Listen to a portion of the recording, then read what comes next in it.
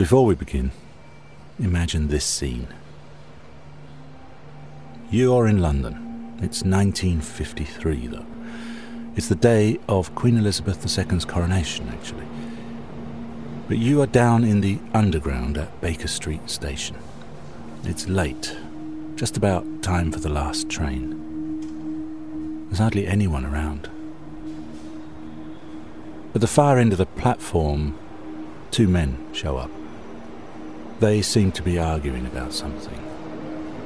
They sound drunk.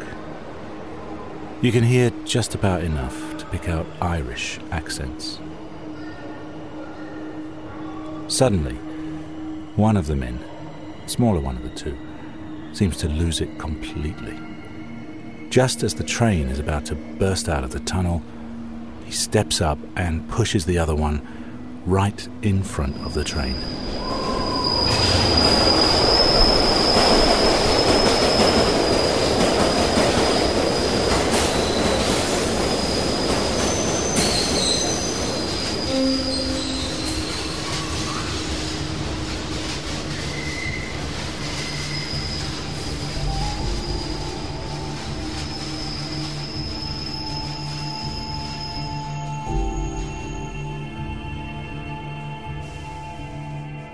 You're listening to The Nobody Zone, a podcast series in 6 parts, brought to you by RTE's Documentary on One in Ireland and Third Ear Productions in Denmark.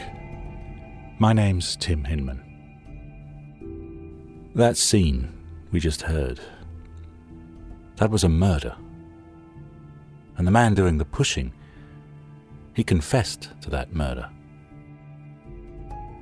He confessed repeatedly to the police under questioning in London. But even if he did, he was never charged or prosecuted for it. This murder on Baker Street Station was only the first of many killings. But he would never be charged or prosecuted for the vast majority of these crimes either. Despite having given long and detailed descriptions of brutal killings to the police. Descriptions that included names, times, places, that all more or less matched up to the untimely deaths of people all over London. Over a period of decades, they still chose not to charge him. So why? What happened? How could this man have gotten away with murder? In order to tell this bizarre story, we have to rewind history. We have to chase up a few very cold and long dead leads. We'll have to separate quite a bit of truth from fiction. We have to talk to some policemen. And we'll even have to dig up a man's driveway somewhere in the Midlands of Ireland at some point. But all that comes later. Like all good stories, especially true stories, we have to start somewhere. So I suggest we jump in time again. This time to the day the man on the Baker Street tube claimed his final victim. A full 30 years later than that night down in the underground. We're still in London, this time on an ordinary Wednesday afternoon.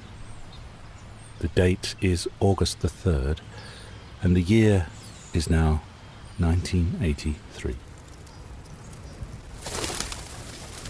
Two men are walking along one of the tarmac paths that dissect Clapham Common in southwest London. They're headed towards the old bandstand near the middle of the wide, grassy common, which is actually mostly empty today. It's not a very warm day for August. It's quiet. Both men look a bit jumpy. They argue from time to time. They're not friends. They look more like associates. The main thing is, whatever they're doing, no one's really paying them any attention at all. Not yet. Both these men are nobodies. They're homeless, alcoholics, drunks. Dossers is what they'd call themselves. Winos, tramps, or something worse is what passers-by might have called them back then, in 1983. Homeless, invisible men.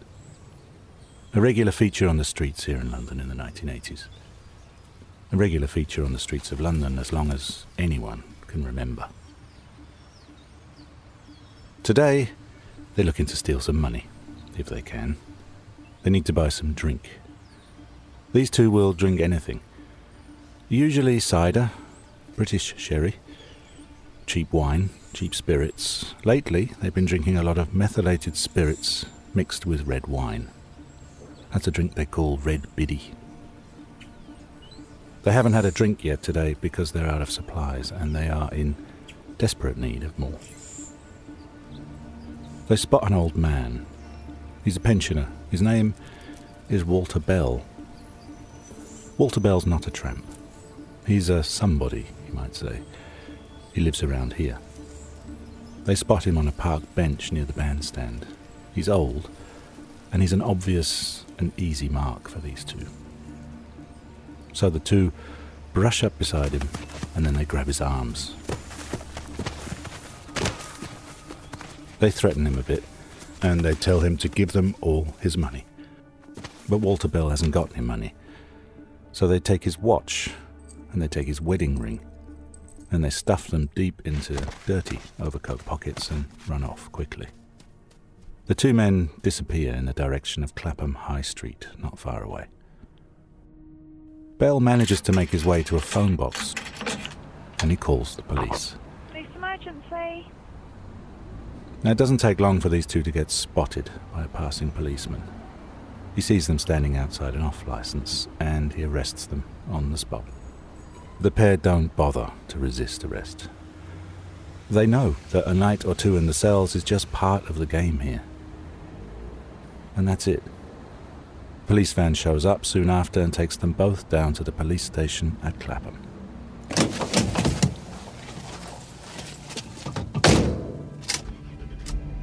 Both the men in the back of the van are Irish. One of them is called Paul McManus. Now you can forget that name right away, like so many of the people he knew in his lifetime probably did too. Paul McManus was a nobody then, and he remained a nobody. Nobody, as far as I know, ever found out what happened to him after this story's over. The other man, though, is called Kieran Patrick Kelly. Locally, he's known around here as Nosy Kelly, sometimes Mad Ken. He's a known dosser, and he often sleeps around the churchyard on Clapham Common. You're going to hear a lot more about Kieran Patrick Kelly, because Kelly's the man who was down on Baker Street Tube that night, pushing the other man in front of a train. But we'll get to that in a bit.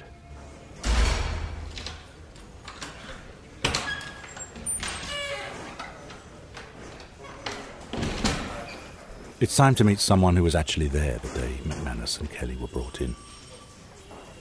This is retired Detective Superintendent Ian Brown.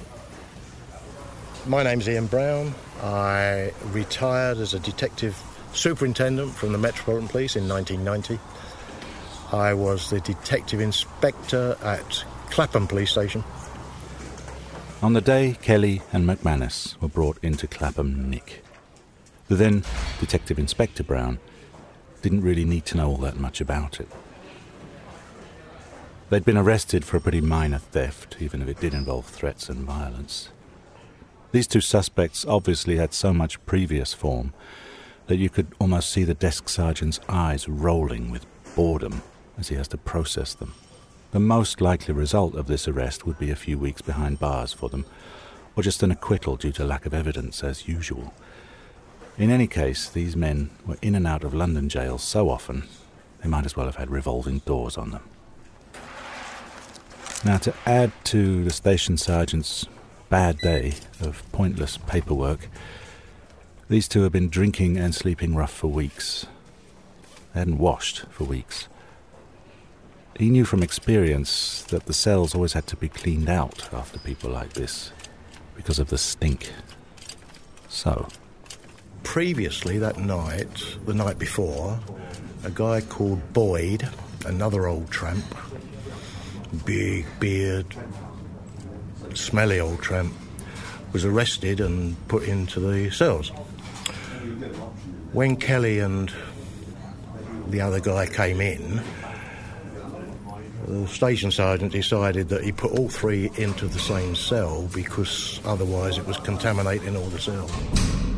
Boyd was still sleeping off the drink that had gotten him arrested for drunken disorderly conduct just the day before. He's snoring away on the hard cell bench. The door is slammed shut and another day is over.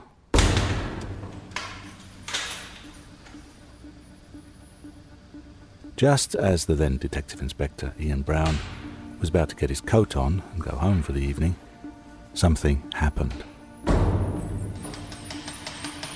About 5 o'clock I was going home when somebody shouted, "Governor, quick, down the cells." And I went down to the cells and I found Boyd laying on his back, being given the kiss of life by the station sergeant. Round his neck was a pair of socks. They'd been tied together and he'd been strangled, garroted. Boyd was already dead, beyond saving. Garroted, as Brown puts it, with a pair of dirty tramp's socks around his throat, inside a police station cell.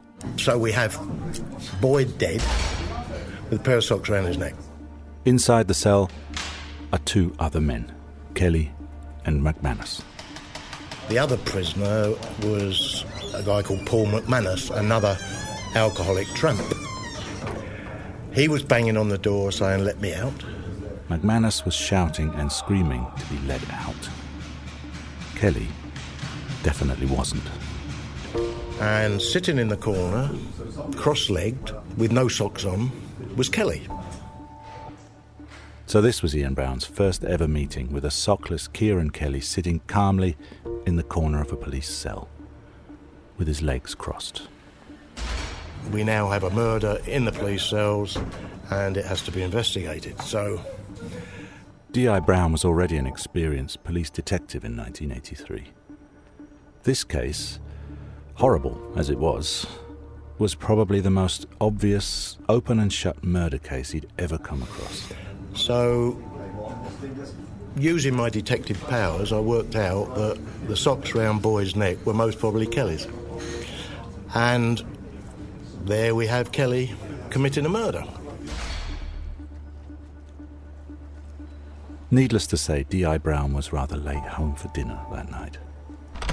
We take Kelly upstairs and start to interview him. During the first interview, Kelly confesses to the murder. No reason not to. The interviews go according to plan. There's nothing untoward. Kelly's got no choice but to admit what he did, and we put Kelly back down the cells for the night. As far as he can work out at this point, Kieran Kelly killed Boyd, a man he didn't even know, just because he was snoring too much. Cut to the following morning. Kelly is sitting alone back in the interview at Clapham Police Station, waiting to be interviewed again. It's time to point out that we're in a police world, as it was in 1983. This is a world before digital footprints. Camera surveillance was pretty rare. Mobile phones didn't really exist unless you were a city banker with a phone the size of a house brick. Digital databases were still a pretty new thing in 1983. They took time to use, and you couldn't just use them anywhere. There certainly wasn't a computer on every policeman's desk back then. More likely, a typewriter. So we're still in the time of paperwork, typed up police reports and carbon paper copies. Getting records still required a phone call and someone to pull a physical file off a shelf somewhere. One thing they did have back then was tape recorders. I am Detective Inspector Ian Brown, Clapham Police Station. Today, the 17th of August, 1983. That's Ian Brown. You can just about make out his voice on the tape. The audio will get better. I broke serial number HGG702 of a new tape, which was placed onto a recorder now secreted on the desk. This is an actual interview tape, made by the then Detective Inspector Brown while interviewing Kieran Kelly. The time is now 3:56, and the machine will remain. It's a very rare and difficult thing to get hold of, I can assure you. It took us over 3 years to get hold of this tape and to get permission to use it. You'll find out how and why they finally gave us permission later in the series, I promise. For now, all you need to know is that Ian Brown is present along with another policeman, Brown's then superior officer, Detective Chief Inspector Ray Adams. You can always switch it. You can say you're switching it on when you come. And they're getting ready. Well, so I'll leave it on the wait room. Because, as you can maybe make out in the background, in just a moment, Kieran Kelly himself is about to make his entrance. Can I sit down again? Can I have a light, please? Of course you can. How are you, Kelly? All right. Do you want a cup of tea? Cup of tea, cup of coffee. For me, then. Cup of tea, please. Cup of tea. 1 sugar. 1 sugar, please.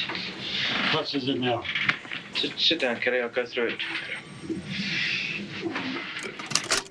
I'll stop the tape here, while Ian Brown makes sure Kelly gets his cup of tea.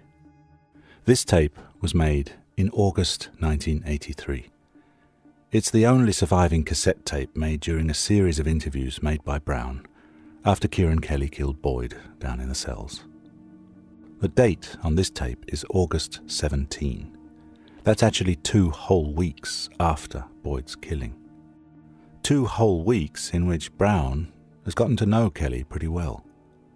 It's probably why Brown knows how many sugars he wants in his tea. As you're about to find out, there's a very good reason why Brown had to conduct so many interviews with Kelly, why it took 2 whole weeks, after what looked like being such a simple open and shut case. There'll be a lot more of this tape coming up. Meanwhile, let's get back to the morning after the killing of Boyd in the police cell.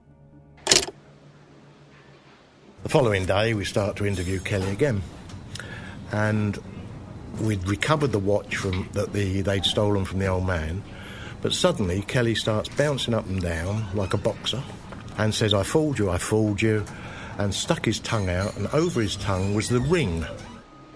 Having just killed a man and confessed to it the night before, Kieran Kelly now seems more interested in showing off the ring he stole from Walter Bell on Clapham Common than anything else.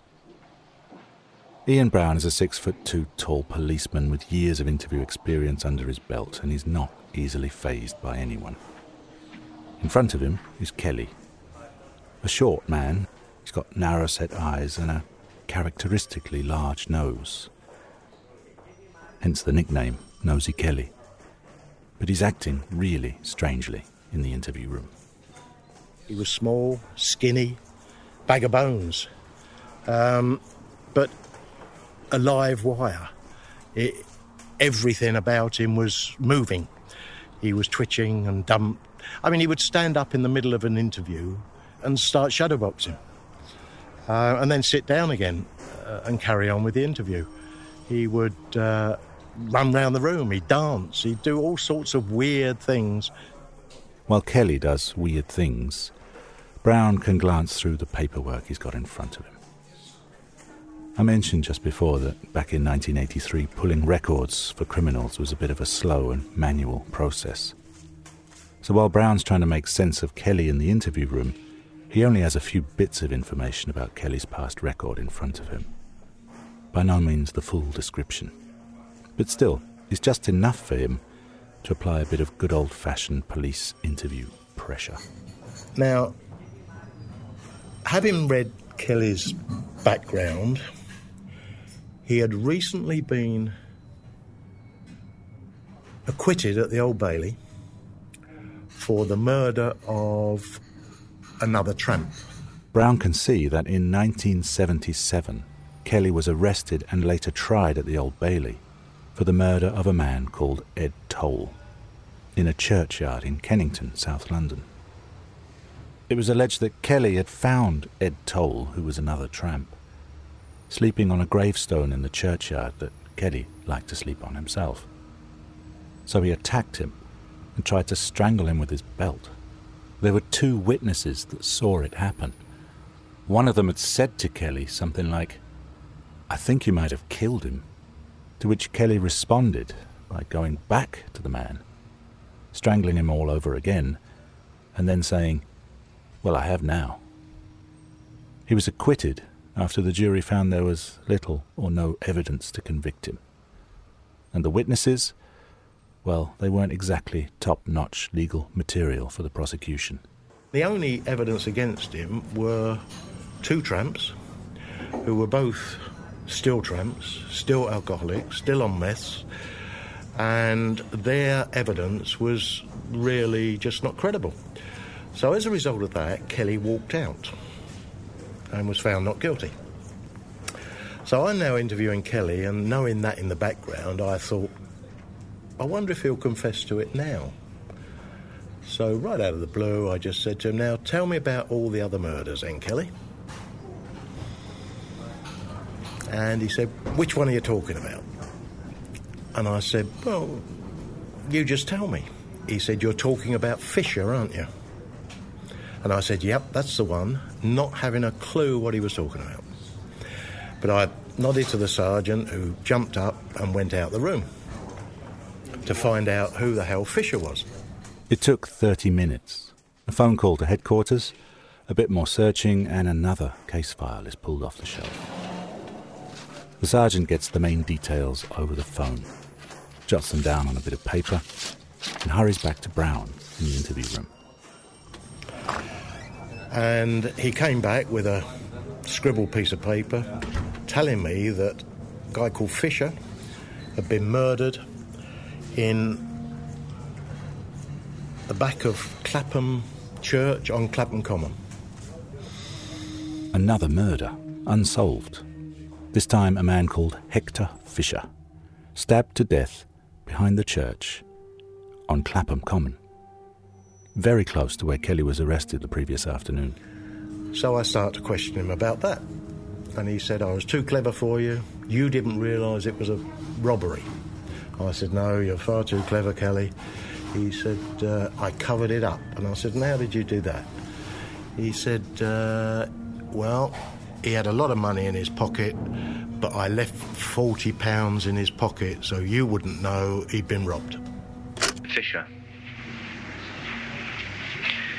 would you tell me again how you did him? I gave him a wallop. And I cut him. I don't think there were stamps. I'm not sure. But I cut his box. Right? How many times did you stab him? I don't know. I had a good drink on me. Kelly said he was drunk and gave Fisher a good wallop. He hit him over the head with a bottle and cut him in the bollocks. So we now have Kelly admitting one extra murder.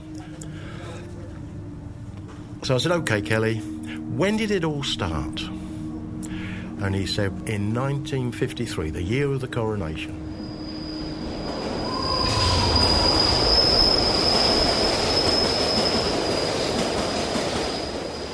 When did it all start? Well, Kelly's saying that it started that night down in Baker Street Tube. Kelly and a friend had travelled over to London from Dublin in 1953 to be around the celebrations during the coronation of Queen Elizabeth II. A chance for some hard drinking and a bit of petty theft. Kelly had already had some minor criminal form in Ireland at the time. Small offences for theft and breaking and entering mostly. Kelly's friend was a man called Christy Smith. Christy Smith? Yeah, that was the one that started it, yeah. He said, and we were down the tube and we'd had a drink, and he said something to me and I got cross and threw him under a train in Baker Street Underground Station in 1953. Kelly says that Christy Smith was his first murder victim, that he pushed him in front of that tube train all the way back in 1953. That's 30 years before this. And then he says that was the one that started it all. That means Kelly has been a killer on the run for 30 years. And then Kelly started to ramble. And it was as much as we could do to keep up with what he was saying. It's hard to keep up because Kelly's got a lot more to tell. An awful lot more. He started to confess to murders. You put yourself in my shoes, right? Yeah. You go out and kill a geezer, right? And years go by, and you do another few, right? And you're not captured, right? Are you with me now? And then it's on the top shelf. It's on your mind. It's playing on your mind at times, right? And then you're captured for one. So what do you do? Think. What do you do then? If you're captured, bang to rights, you mean? Yeah, bang to rights. What do you do? Will you tell me? I say you put yourself in mind. You tell the truth, is what you're saying. That's it. You don't tell the truth about everything. If you've killed someone years ago and you don't get captured, and then you go on and kill another few, it plays on your mind, says Kelly. What you're telling us then, it's been playing on your mind for some time. You're caught bang to rights of Boyd. You know there's no way out of that. You then decide to come clean and tell us all the truth. Yeah. And that is right, is it? That's right. And that's what I done. So what do you do if you get caught for one bang to rights? You tell the truth is what you do, as the Chief Detective Inspector says. He talked about murders all over London, so many of them that Brown and Adams have trouble keeping up. He told them when and how he killed his victims. He told them who his victims were. One was called Scotch Jack. Scotch Jack. Kelly said he'd beaten him to death, surprising him from behind and hitting him over the head with an iron bar, leaving him to die in a basement stairwell. Scotch Jack was found in the basement of a house in Clapham with multiple head wounds. Another, Mickey Dunn. He was poisoned to death with a cocktail of surgical spirits and several packets of headache pills stolen from the chemist, mixed up with orange squash and wine. Did you know that the stuff that you were giving Mickey Dunn was going to kill him then? Or did you hope it would? You hoped that it would? I hoped it would. I killed him slowly. Didn't kill him there and then. No. He killed Mickey Dunn slowly. Kelly said he murdered his victims in various ways. Beating, stabbing, strangling, poisoning. Always savage, brutal and violent. Often, but not always when he was drunk. But always on purpose, never by accident. He really wanted to kill these people. Kelly had got upset with the tramp, and he had told us that he'd poured a bottle of white spirit down him. He said he died the next day. How much did you give him? One of the large bottles. Surgical spirits.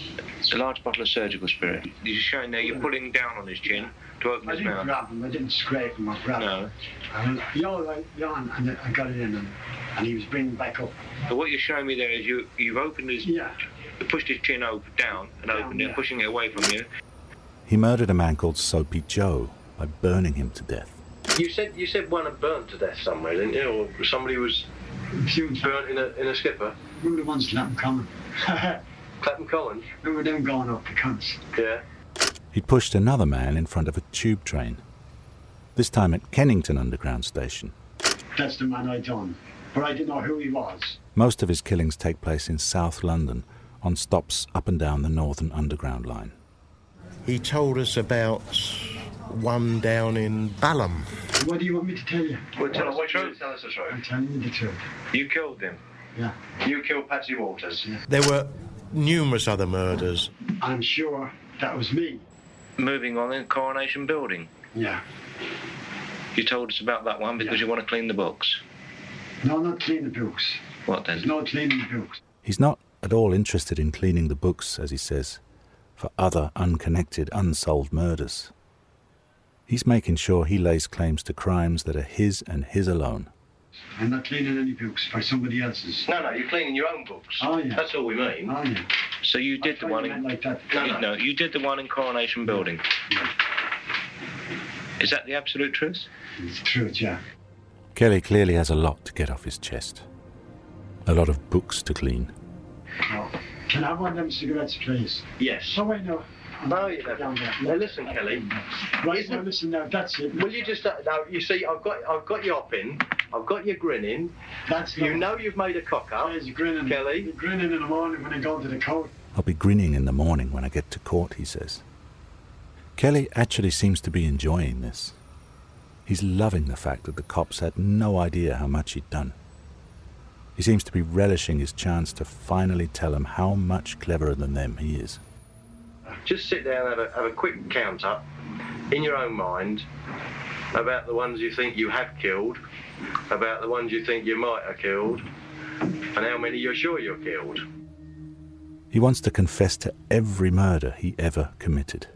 Name them for me, the ones that you definitely killed. Christy Smith. Yeah, Del Culton in The derelict. in the house, Fisher. Yeah. Right, You can understand why it took 2 whole weeks for Ian Brown just to get all these confessions straight, to get them out of Kelly so they made sense. Mickey Dunn. Mickey Dunn, yeah. Is there anything else you want to tell us you've done? In the end, Kelly put his hands up to maybe 13, 14, 15 murders. 13, 14 or 15 murders. That's what you call a serial killer. At that time, Kelly was definitely one of the most prolific murderers in British history, and certainly in Irish history. Serial killers in the UK and Ireland rarely get to numbers that high. Jack the Ripper is very famous. He only claimed 5 or 6 victims. Dennis Nielsen was around at the time of Kelly. He claimed 12 to 15. The Moors murderers, Ian Brady and Myra Hindley, they claimed 5 victims. Fred and Rosemary West, 12 or 13. The Yorkshire Ripper, maybe 13. With 15 victims, Kelly should have been right on top of that list, especially in the 1980s. But he's not on anybody's list. Apart from a few lines, here and there, on the inner pages of the newspapers, Kelly just fades from view. There's certainly no mention of 13, 14 or 15 victims. People, murdered, then forgotten, like they never existed. So why? Why did nobody ever hear about Kieran Patrick Kelly back then? Well, there are reasons why. They're just pretty bizarre reasons. To find out what they are, you'll have to listen to the next episode of The Nobody Zone. All you young people, now take my advice. Before crossing the ocean, you'd better think twice. 'Cause you can't live without love alone. The proof's round the West End in the Nobody Zone. But the summer is fine, but the winter's a fridge. Wrapped up in old cardboard in the Charing Cross Bridge. And they'll never go home now because of the shame. The misfits' reflection in a shadow.